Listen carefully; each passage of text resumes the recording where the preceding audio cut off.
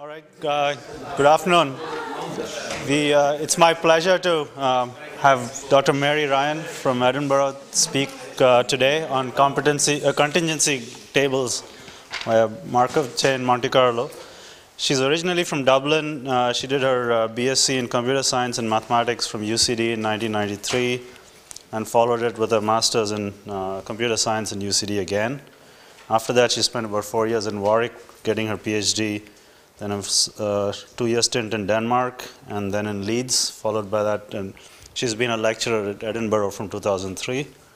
Her interests are in algorithms, algorithms of counting and sampling, learning theory, evolutionary trees, computational biology, pseudo-random generators, and quite a bit of probability as well.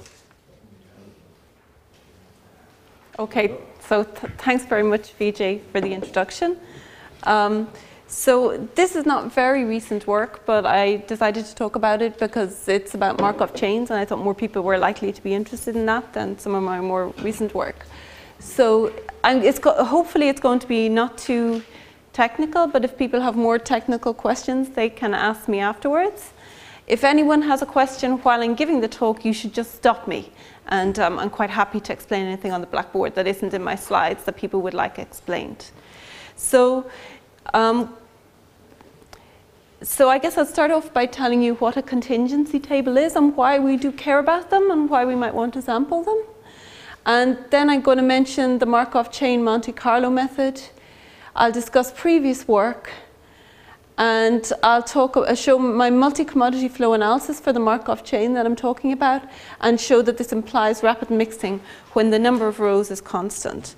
So the input in terms of describing these structures consists of lists of row sums and lists of column sums, all positive integers. And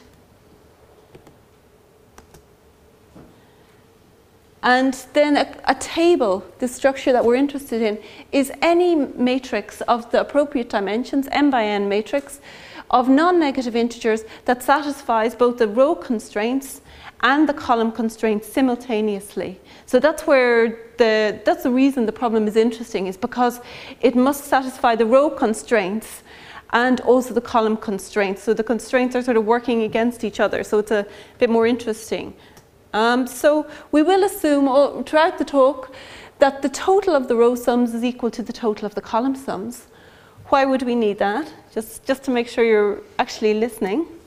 Well, if you think about it, the row sums, any solution x must this total of all the values along a row is required to satisfy that row sum. So you can see the double sum up there. The j equals 1 to n is summing along a row, and that must be Ri. And well, then you're just going to change the variable and sum around columns first and then rows. And then you can see that this must equal the total of the column sums. So it's just a way of saying that both the total of the row sums and the total of the column sums is equal to the total of all the entries in your matrix. So obviously the input you were given must satisfy that constraint. And so we're going to use this number n is going to be the table sum. We sometimes refer to it because it can be very large. So this would have some influence on the amount of time you might need to sample these objects. The running time would be influenced by the size of the numbers, which is not always the case. So I work in the general field of sampling and counting of combinatorial structures. A lot of the time, the structures you're interested in might be defined on a graph or something similar, but there wouldn't really be many numbers associated with it. But in this case, the size of the integers will have some influence on what you want to do. So here's an example where you were given these row totals and these column totals, and you have got a table sum of 56, and you can see there that's just one solution to those given inputs of row and column sums. And if you pick an arbitrary column or an arbitrary row, you'll see that the black values that I've drawn in, they meet all the constraints simultaneously. If you want to test one while you're just looking at it there, you see that's one solution. But perhaps here's a more interesting solution, because it's sort of easier to understand how you could arrive at this solution than the one on the previous slide. So this is another solution, and the way this one was constructed is as follows. You start in the northwest corner, and you look at the current minimum of your remaining column and your remaining row, which for the top one was the minimum of 2 and 11. Yeah? So that then you place that value in the box that you're currently sitting at, and you will have wasted either the column or the row when you do that move. In this case, you wasted the column, so you moved right.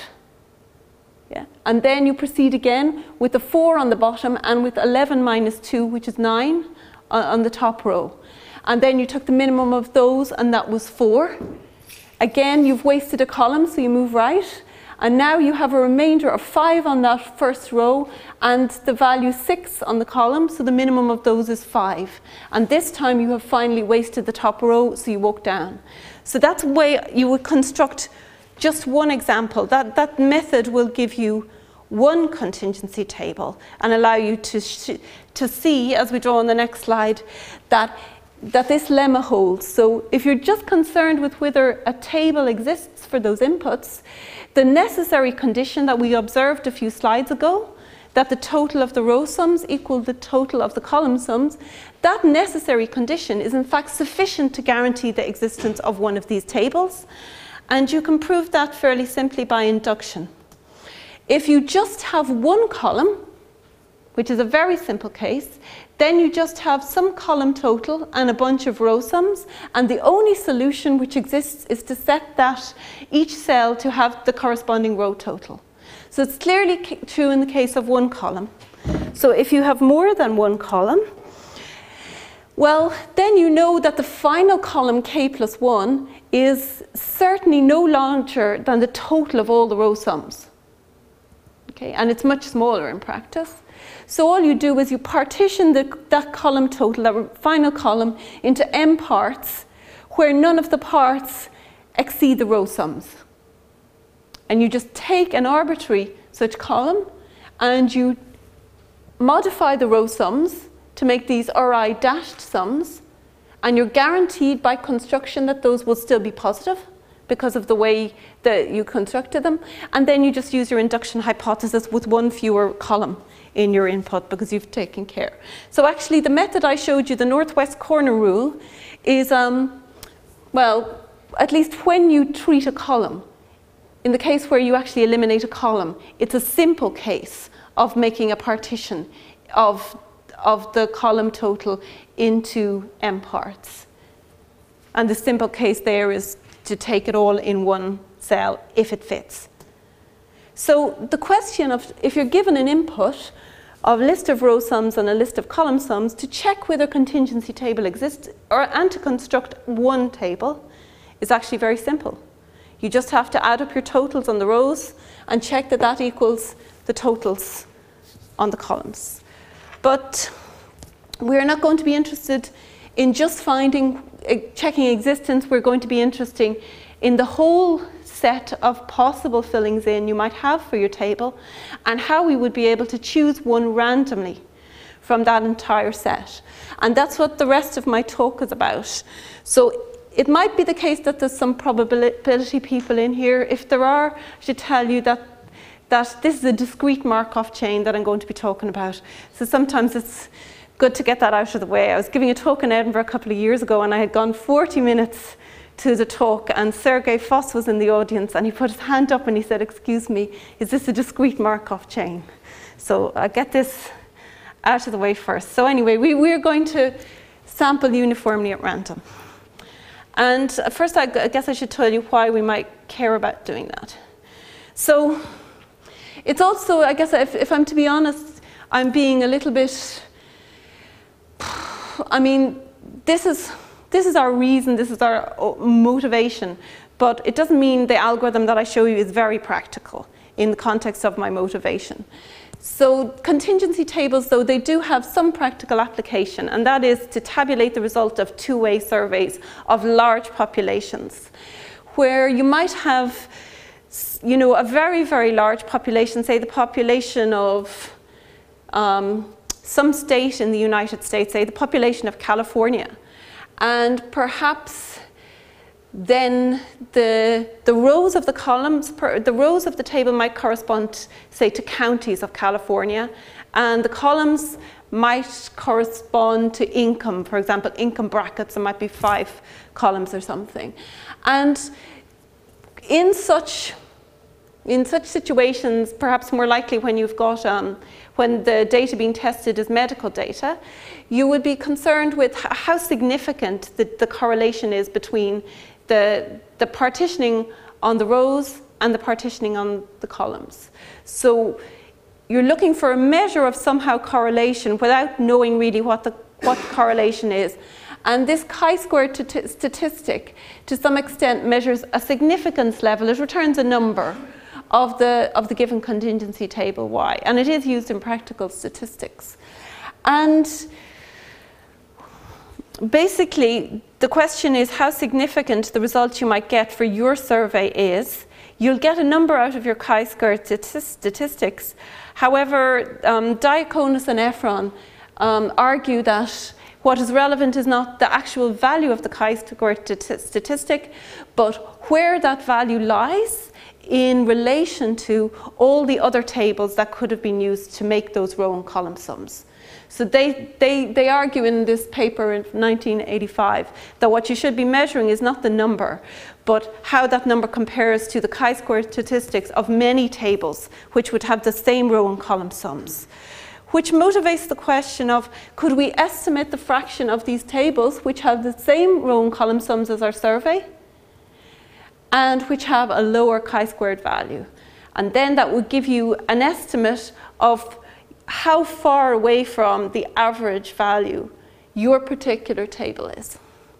And that motivates the problem of sampling contingency tables almost uniformly at random. So you've got a large possible set of possible contingency tables. And what we would like was to draw a rather large number of those, estimate the chi-squared value of all those tables, take an average over the many samples we might have drawn, and compare that to the value we have for ourselves. So is that fairly clear to everybody? Yeah. So you should also, if you think I'm going too slow or too fast, any kind of input is fine. But I guess, to be honest, the algorithm that I get for doing the sampling is not a practical algorithm. Even though it's interesting in a theoretical sense, it's not particularly practical. Even though it is actually the one which tends to be used, the actual result we get is not particularly practical. So what we're going to look for is a fully polynomial, almost uniform sampler. And it takes any list of row and column sums, and what we would like it to do is to run in polynomial time and to get us a random sample from that pool of contingency tables. And we require, as a measure of how good our algorithm is, that it should be possible for it to bring you to any desired precision, any desired closeness towards the true uniform distribution, while giving a bit of extra time, which would depend 1 over log epsilon, where epsilon is the variation distance away from the uniform distribution. And it must run in polynomial time in the dimensions of the matrix and also the logarithm of the table sum.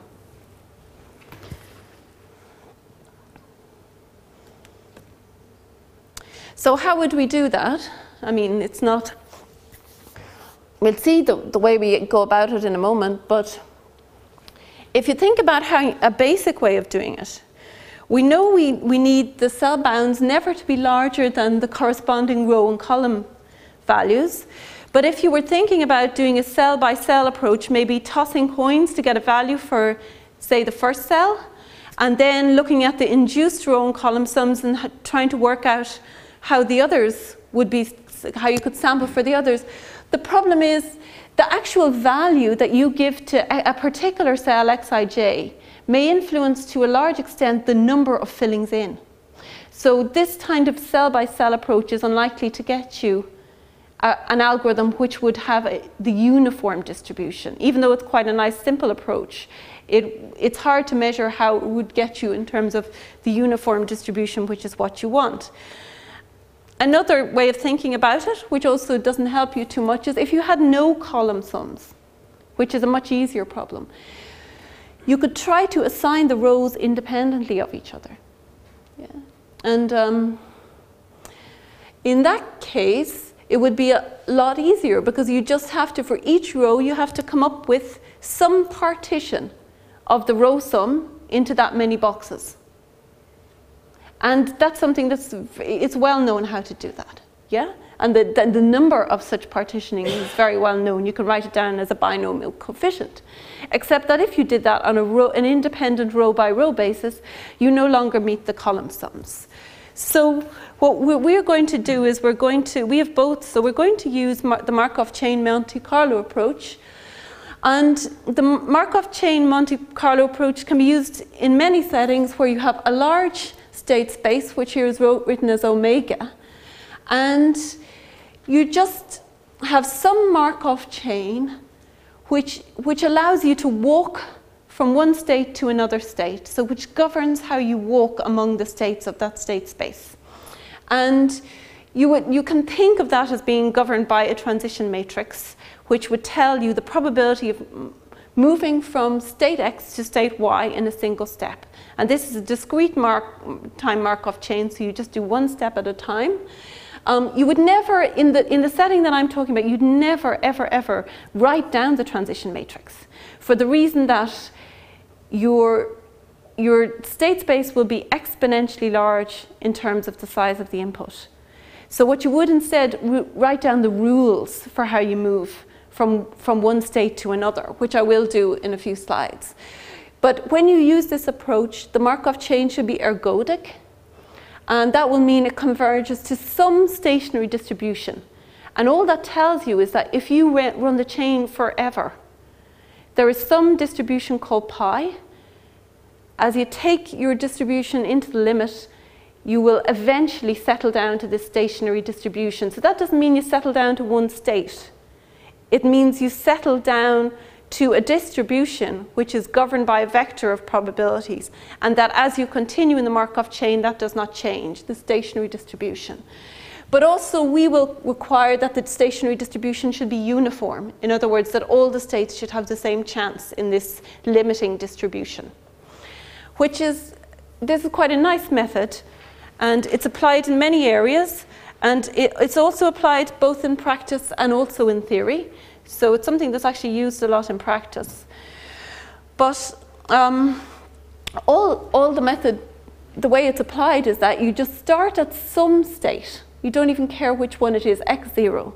You just start at x0, and you keep making steps of the Markov chain. So you apply changes. You walk from one state to another according to the laws of your transition matrix. And you keep doing that, and after you think the chain has come close to the stationary distribution, then you stop it, and you say, I take this state as my random sample. And the key to applying this method is the chain, it should be easy to implement. So it should be something where the steps, the moves of the chain, are not too difficult to describe, and that they can be done fairly easily. If you can look at the state you're at, and you can see easily what are your options for the next step, and then you just toss a few coins and move on to the next one. So usually they're sort of little local moves. These moves are usually would change just a few parts of your combinatorial structure rather than changing many parts of it. But also you need to prove that the chain will mix in a good amount of time. In the world of computer science, you always say polynomial time. In practice, polynomial time is not good enough. N-squared time you would really need in practice. You need something better than what I am able to prove. And often this size of the state space is exponential in the description of your input. So that means that you're going to have to work quite a bit to prove that it's converged. It means that the amount of time, the number of steps you're willing to do is much, much less than the size of the state space, yeah. Which also sort of constrains quite a bit, how means that you're going to have to work to prove this result. Is there any questions? So there are many Markov chains for contingency tables, and we're going to meet a few of them. The simplest one is this one called the Diaconus chain. It's due to Percy Diaconus, and it just says you've got all these rows and all these columns. Just pick two of the rows randomly. Pick two of the columns randomly, and then do the following update.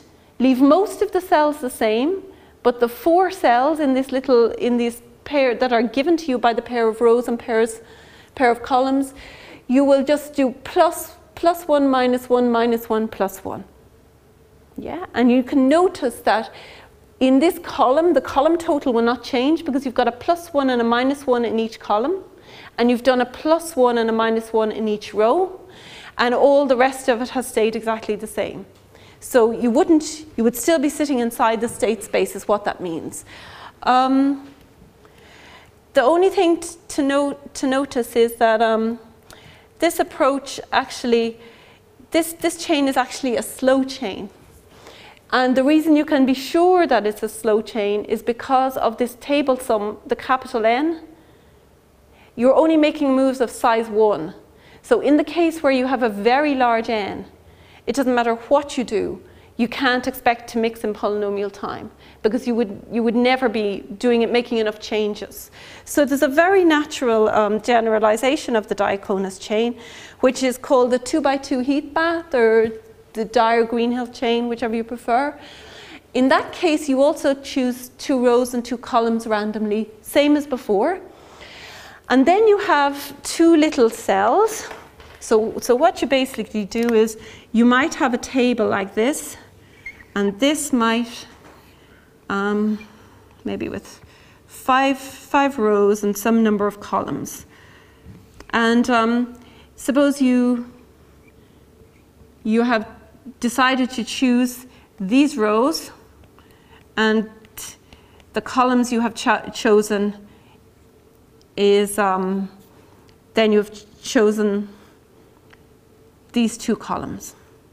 So these are the ones which you have chosen, and that's going to identify to you 4 cells of the table in the same way as before. So that's I1, I2, and J1, J2. And it marks out two little cells. And depending on the values which were sitting in there, suppose that was 8 and that was 1, and this was 10 and this was 1 here. Well, given the values that are in those cells at the current time, that gives you little induced row sums. So the induced row sum there is 9, and the induced row sum there is 11. The induced row sum here is 11, and the induced deduced column sums are 9 and 11 also in that case. That's not by design that I made them to match, that's just by accident. I would have planned to do it otherwise. I didn't want to do that, but anyhow. That's what we've got. So what you do now, instead of adding plus or minus 1 to those 4 cells, you think about all the ways that could be filled in, that little box. So you sort of think about taking that box away as a little table, a 2x2 table with these row and column sums, and choosing new inputs to match those row and column sums. And you can see in this case that if capital N was very large, then some of the cells are going to be very large. And in that case, you'd have larger values here, and you could have the option to change them by more than you would have otherwise. So this is what you do, is you choose the X uniformly at random from all the possible 2x2 tables which would have those row and column sums. And you only need to choose the top left-hand corner to do that. Because once you know what goes in here, then you have only one possibility for here, one possibility for here, and then this one same as before. So you only have to change this guy.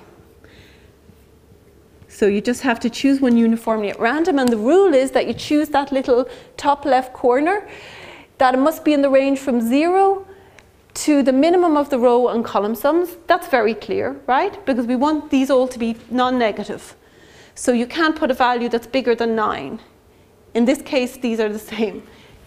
And also, you have to make it big enough that you don't put too much in here. Because if you put a huge number in here, then it could be that for some columns, when you subtract it out, then you get a negative value here. So that's what this constraint means. And basically, you get, putting those constraints together, you get that all x's in the range from the maximum of 0 in this value up to the minimum of these two values are okay. And you just choose one randomly and you move to that one. So that's an easy thing to implement on a step-by-step basis, because every time you calculate a little range and you toss a couple of coins and you put your X in and you update your table. So our main chain is the Dyer-Greenhill chain. I think in practice some applications use this 2x2 heat bath. This is the one I just showed you. Sometimes they use the Diaconus chain if the numbers aren't too large. But they don't know how well it mixes, but they just guess and they stop it. They believe that it converges fairly fast. Is it obvious that you can reach all possible tables from the beginning ones with this procedure?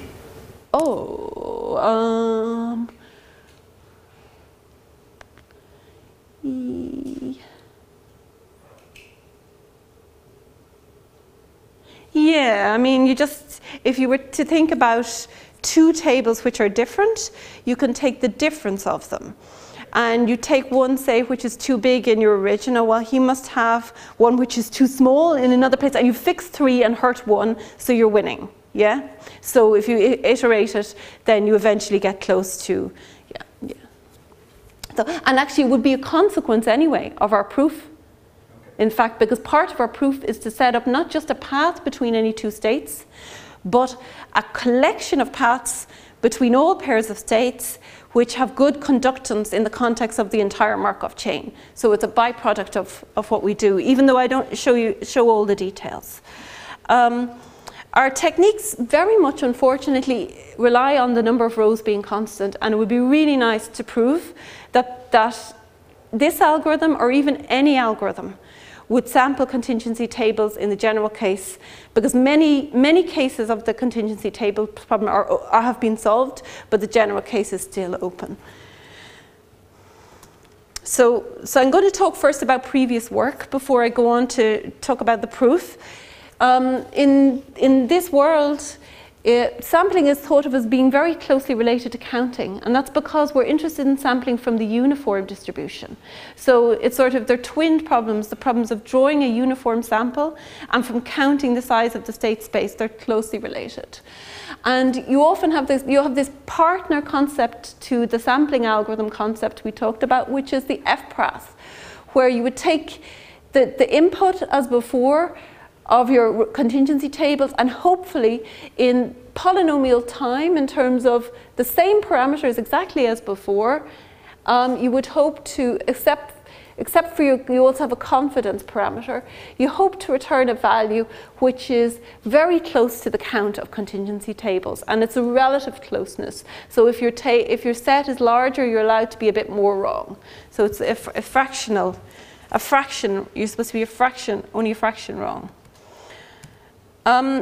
But there has been some work done on sampling and on counting, so that's why I mentioned the definition for counting. For self-reducible structures, it's well known that the concepts that given an efficient polynomial time log epsilon algorithm for sampling, if and only if you have the FPRAS for counting. That's a self-reducible. So what it means is that you can partition your entire state space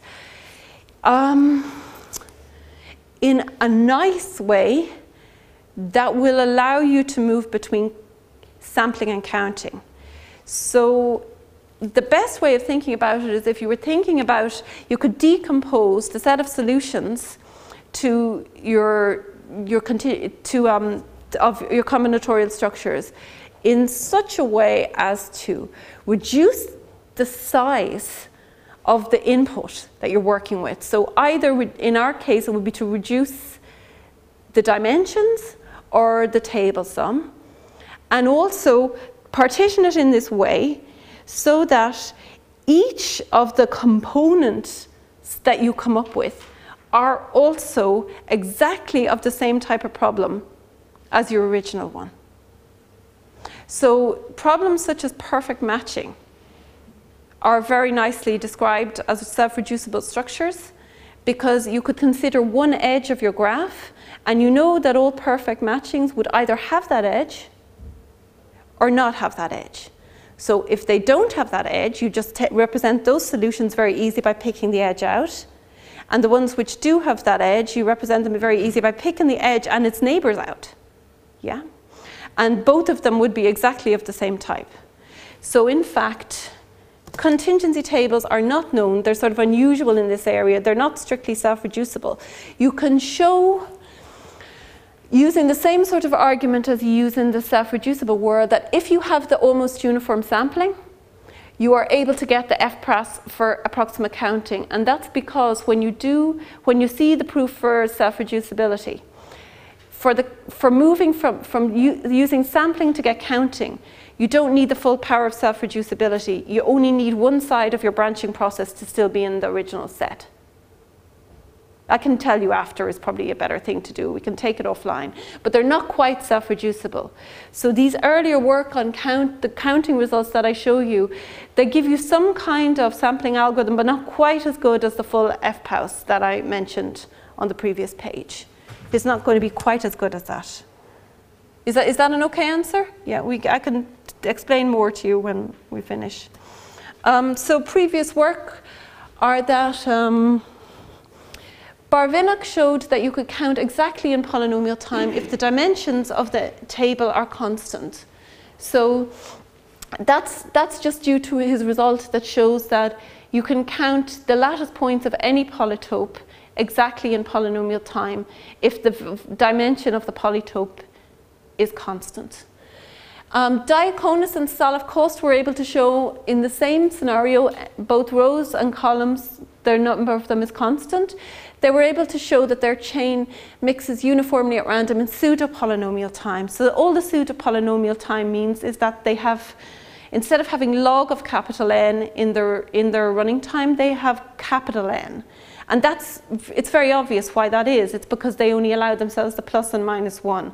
I think it's quite likely that you could lift their proof using the heat bath chain, and you'd be able to remove the pseudo from the pseudo polynomial time there, in this case of M and N constant.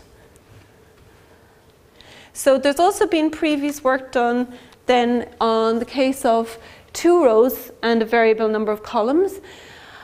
It was shown that the problem of counting those cannot be done exactly. Well, we don't believe it can be done exactly because it's a number p complete problem. And number p complete is the analog of NP complete for counting problems. So you wouldn't expect to get an exact answer. And it's also known that the 2x2 heat bath mixes rapidly. This is the chain that we're thinking about in this talk. It mixes rapidly in the 2-row case.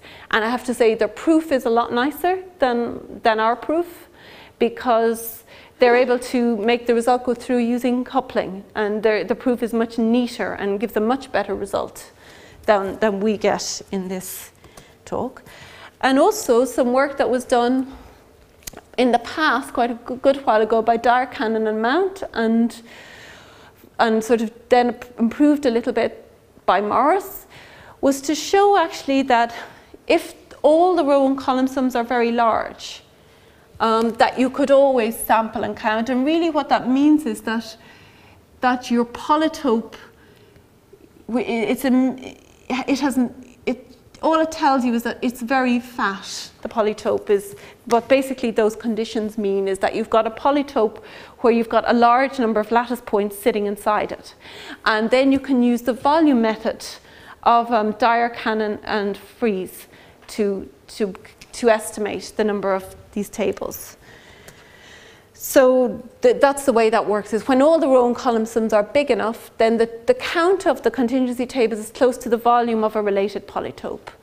And then you can also use this volume algorithm to sample. And also, together with Martin Dyer, who's one of my co-authors on this work, we had previously shown that there was an FPRAS to approximately count the number of contingency tables if the number of rows was constant. But it's a very different algorithm to the Markov chain. It was a combination of dynamic programming and volume of a convex polytope, and it says nothing about the mixing time of any Markov chain. And in fact, even the sampling algorithm that you can construct out of it is not an FPAUS. It doesn't have the same bounds that we would require from this FPAUS. So what we do in this talk is we analyze this 2x2 heat bath chain, And to do the analysis, we actually work with a larger chain again. So we don't actually implement this larger chain. You don't think of implementing it. You think of it as being an abstract mechanism to help you prove that your 2x2 chain, this nice little chain, is going to be rapidly mixing. So all we want to do is show that a sequence of all these little moves, that if we run it for a polynomial number of steps, then we are really at a random contingency table. We're really at a random one drawn from all the state space.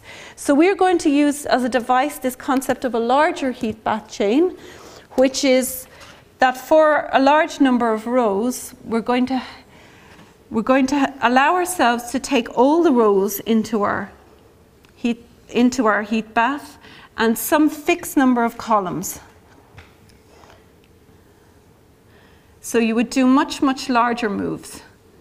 So we're going to be doing, the moves are going to look something like, instead of just examining 4 cells, we're going to examine all the rows and some constant, but a large constant number of columns, where those are drawn randomly from the space of columns. So you would have something, we've taken all the rows, there are 5 of them in this example, and also a large number of columns, which is somewhat larger than the number of rows. And we are going to perform moves on this large subtable, but also constant dimension subtable. And the way we would do it is we would take this m times dm contingency table, we will choose it uniformly at random. So that means we just choose the columns, and then we have some induced, we have the original column sums, and we have some induced row sums. And then we are going to choose a new table x hat on that large window, and we're going to replace all those values in there. Is that fairly clear? So it's sort of an ugly thing to do. It's not something we plan to do in practice. It's just this is something we're going to use as a concept in coming up with a proof of rapid mixing for the Markov chain. So we're going to show that this large heat back chain mixes in polynomial time. And after that, the comparison technique can be applied to show that the smaller chain also mixes rapidly. Are there any questions at this point? So just to click, is the size of the table, that's moving, that's changing, that can be changing between moves, can it? The size of the table? Yeah. The particular set of columns that you would pick out will be changing, but the number that you pick out will not be changing. You have this dm, which is a constant depending on m. So you will choose that number of columns each time, but they'd be a different bunch of columns. And because we include all the rows, we don't have the question of choosing the rows for this larger chain, because you take them all at each step. And what you end up with is a constant size table of the same, though with different cell values and corresponding to different columns.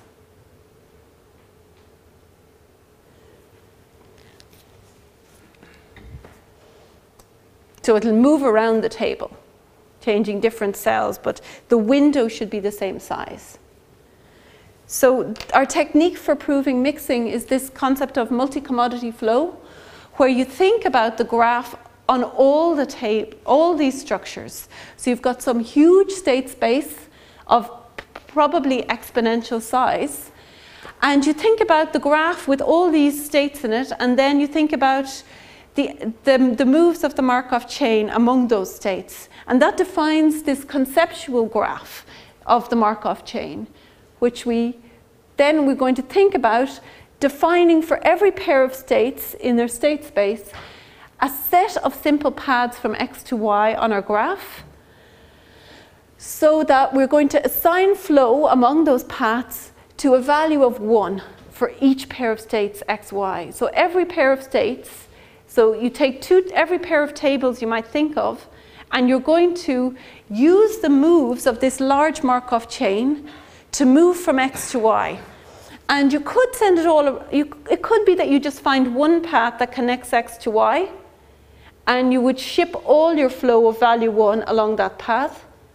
For this proof, it helps not to. It helps to consider alternative paths and ship fractions of the value of one along the different paths. That's how we make the proof go through. And we must do that for every single pair of states in this exponentially large state space, even for pairs of states that are far away.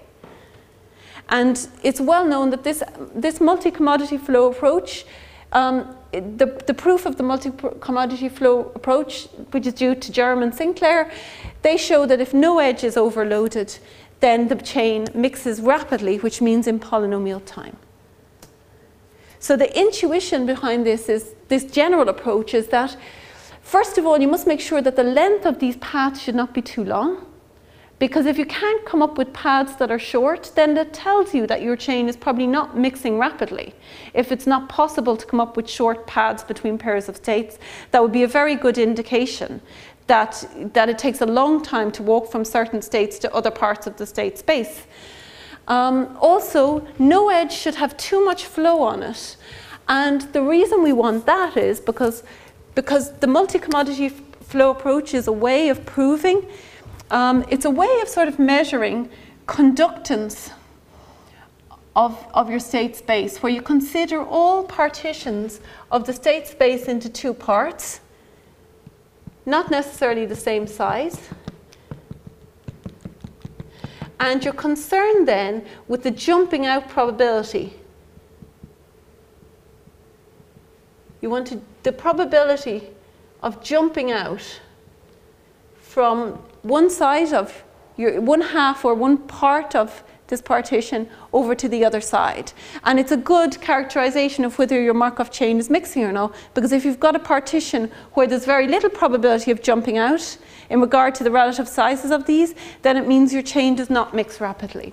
But if we are able to show that we can set up these paths so that there is not too much flow on any edge, that actually implies that the conductance is good for that Markov chain.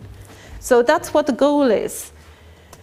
So if you weren't able to do that, if every flow you had some sort of bad edge that was taking a lot of weight through it, it would indicate that sort of there was some partition like that where E was playing sort of a strong role in connecting up the two sides of the state space. So what we are going to do is, we should note that in our Markov chain, for both the 2x2 one and the larger one, the probability of walking from W to Z is the same as the probability of walking back from the new table Z to the probability of W. And that's because you have the same probability of picking exactly those columns. And once you've picked exactly those columns, there's the same number of fillings in, either in your original table or the next one. So what Sinclair was able to show was that if you're given a multi-commodity flow, a particular one, if we have laid out our paths for our problem, and then we look at every edge in this hypothetical state space graph, and we measure the amount of flow that is sitting along that edge. So these are the E's. So this is omega, which is exponential size. So you would examine each edge and you have flow laid upon it from different pairs of states being connected up through E. You add up all the amount of flow that will be sent through E for any initial pair of states which uses that edge as one of its paths. So it's the total flow that comes through E. And then what you're interested in is the relationship between the flow through E and the probability of that transition in your Markov chain. And that cannot be too large. So you must be able to spread out your flow so that this is not too huge. And you're allowed to divide by the size of the state space. And if you want to think about why you're allowed to do that, the best way of thinking about it is we take all pairs of states. So we've got almost like an omega squared. So we allow ourselves to divide by 1. And then we've got all the edges to cancel out with. So that's the approach. So our goal will be to show that this value here is no larger than the size of this state space, that's the omega, times some sort of polynomial extra stuff. so that we'll be able to set up some flow that will achieve that goal. So the way we're going to do it, I just try to give a vague idea, because sort of think this paper as well is not too much fun to read, the paper that corresponds to this talk. But the way that we construct this set of paths is that we consider an arbitrary pair of states, an arbitrary pair of contingency tables, and now we must construct a set of paths to go from x to y and spread the flow of value 1 among them. And what we are going to deliberately go for is the idea, as sort of our intuition, that we are going to think about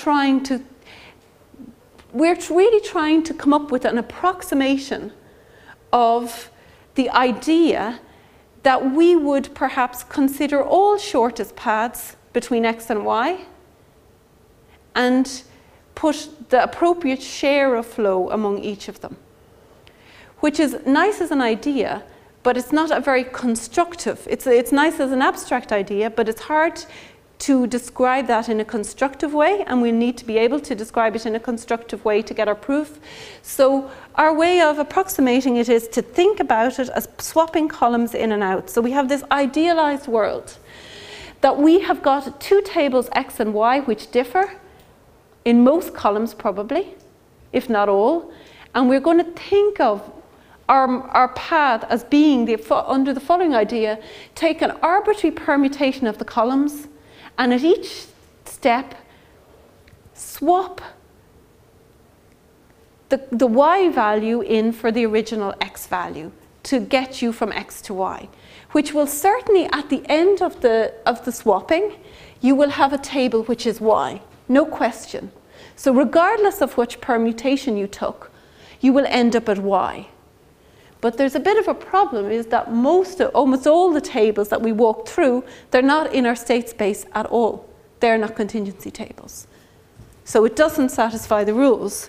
So we can't do it quite that much, but we're going to use a construction of Morris and Sinclair to sort of approximate this approach. So we're going to use it as an approximation. So what we're going to do is we want to spread the flow along different paths. We're going to use these things called balanced almost uniform permutations of Morris and Sinclair. What they are going to do is they are going to these random permutations. What they're going to do is they're going to make sure that at any point on the swapping out, so we're not going to consider all permutations anymore. We're going to consider a restricted set of permutations. But we are going to make sure that there's a polynomial relationship between the distribution on the permutations and the uniform distribution, the real one where we considered all permutations. So it's not too different from if we had just chosen out of. But we're also going to get something extra. We're going to get that even though at various stages along our path, we will not have a legal contingency table. However, we're going to make sure that the rows are not too much wrong. Now, still we are outside the state space. So according to my definition of multi-commodity flow, that still has not fixed our problem. But we'll be able to see that it will be able to fix our problem because the errors will be close enough to allow us to patch things up without changing too much of the table. So note that this Morris-Sinclair construction only holds for constant m. So if we were to try to extend this, it's no use to solve the general problem. And in fact, I wouldn't want to anyway, because it's not an elegant, it's not a nice construction.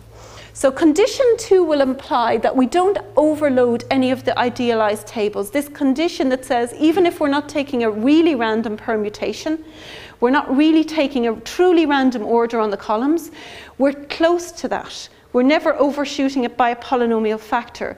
So we're not going to hurt any table too bad. But also, we still have the problem of converting these idealized z's into real contingency tables, and we haven't done that yet, to obtain a flow on the real graph for this heat bath chain. But what it will tell us is that we'll be able to map every idealized table to a true one by changing a small number of columns. And that's about dm over 2. And the way that works is you'll see that some of the row sums are wrong. And all you do is, you know that if a row sum is wrong, there is some, if it's too big, then you can identify some cell here which is pretty large. And same for all the other rows. So you identify these large cells and then you take that little block out. And once you've removed that block, you know you're below the row sums in all rows. Okay? So since you're below the row sums in all rows, that means the box you took out has positive row sums when you remove the values that were there, so you can fill it in somehow. So you'll be able to patch it up and not only will we be able to patch it up, because actually that's not good enough. So this condition will imply that we can map it to a true contingency table by picking out a small number of columns. But in fact, we must do this mapping in a structured way, because we don't want to take every such problem and correct it with the same filling in. So we will actually map it in a structured way where we will consider the values in that cell modulo m squared or something like that, modular some small modulus, and we will use that to define the filling in of that table. So we're going to get a path of true contingency tables where each of them lies in the space of contingency tables, and each of the transitions are a legal step of the heat bath. And actually, that's where, when I said the small number of columns that needed to be changed were about dm over 2.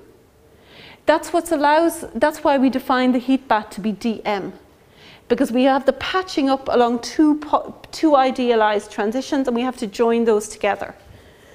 So we also have short flow paths. So the flow through each Z will be shown to be some large constant times the state space size times some polynomial in N. And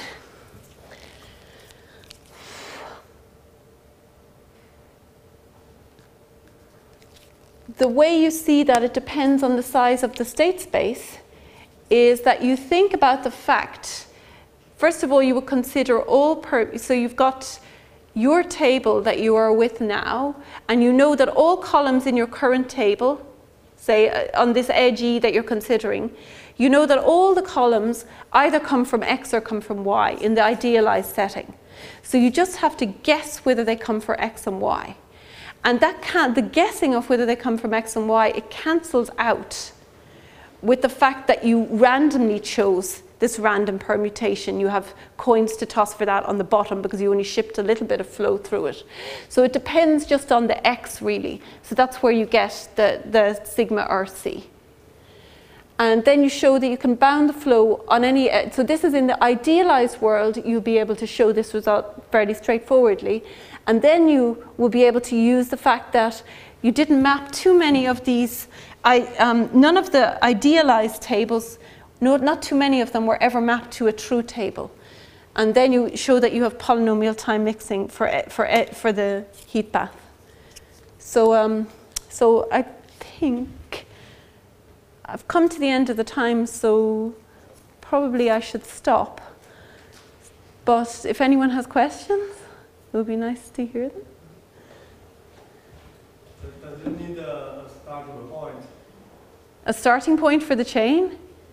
Yeah, so you do need a starting point from the chain. And one way you would choose it is using the rule I showed you early on in the talk, the way you had of always constructing one table, which was to use this northwest corner rule.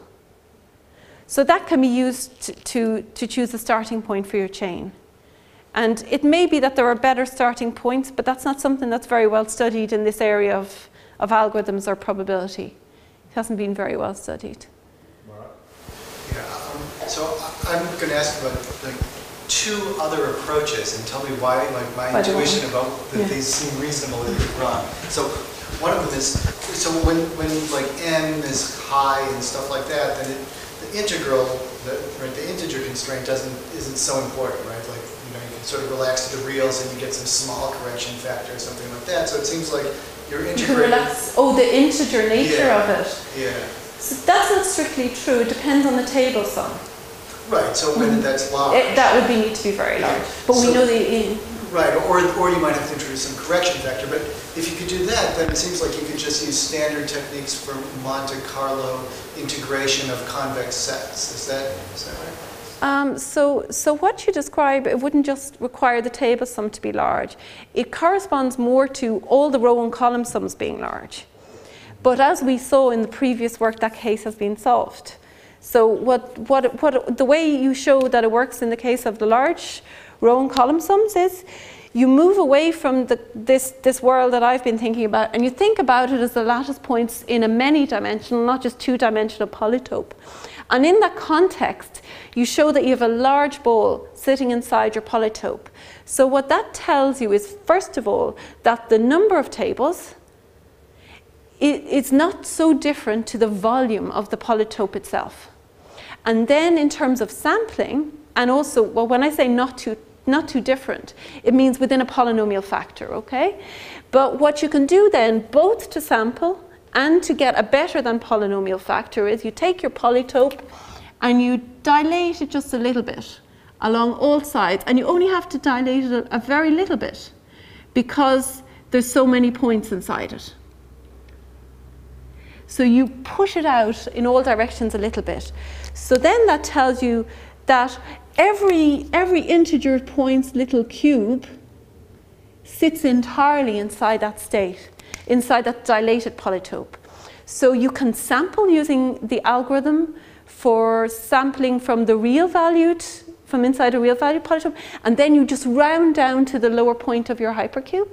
So that gives you the sampling. If you're outside, you just throw it away.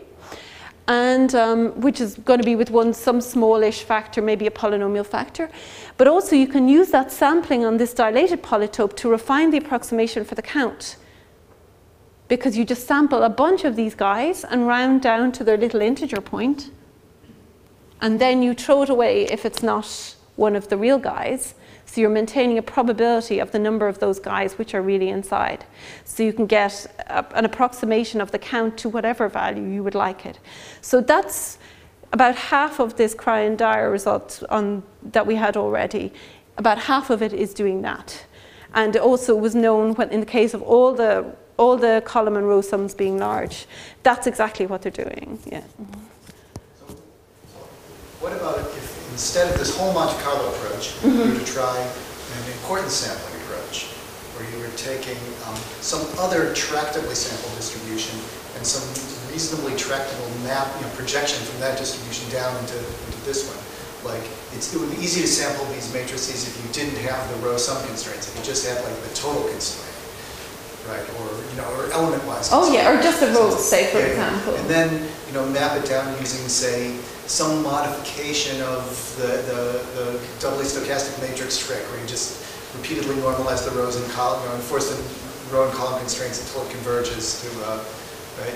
And with some tweak on that to make it go to integers instead of reals. So I mean, there's two ways of thinking about that. Is first of all, you can think about what you describe without the doubly stochastic normalization or whatever. You can think about just thinking about tossing coins for the rows and seeing how far you are from the columns. I think that might work well if the row and column sums are sparse. So in other words, if they're sort of sublinear, let's say. I think you'll probably be able to show in the random model that you can get a close approximation. But maybe not for all inputs. I mean, asymptotically, almost surely. But the only other approach that sounds a little bit about what you're saying is that Barvinak has been working a lot using the scaling of the doubly stochastic matrices, but he's working in an exponential size representation of the contingency tables. He's sort of using a relationship with matchings. And so there's a whole other area of work being done. Are there any more questions? If the sum changes to other constraint, would be what will be happening in the method and the complexity? What kind of other constraint do you mean? Like modulo m some or other constraints. So if you were allowing yourself to take the value modulo m, then you have got like a huge state space. It's infinitely sized. So it would be great actually, because this question of counting, we know the answer for that one. It would be infinite. If the states of the member is fixed to the states of the member is fixed to some is fixed. I mean there's n possibilities for the member. For the cell matrix. values. Yeah, the value in the matrix and the other constraint, not only some.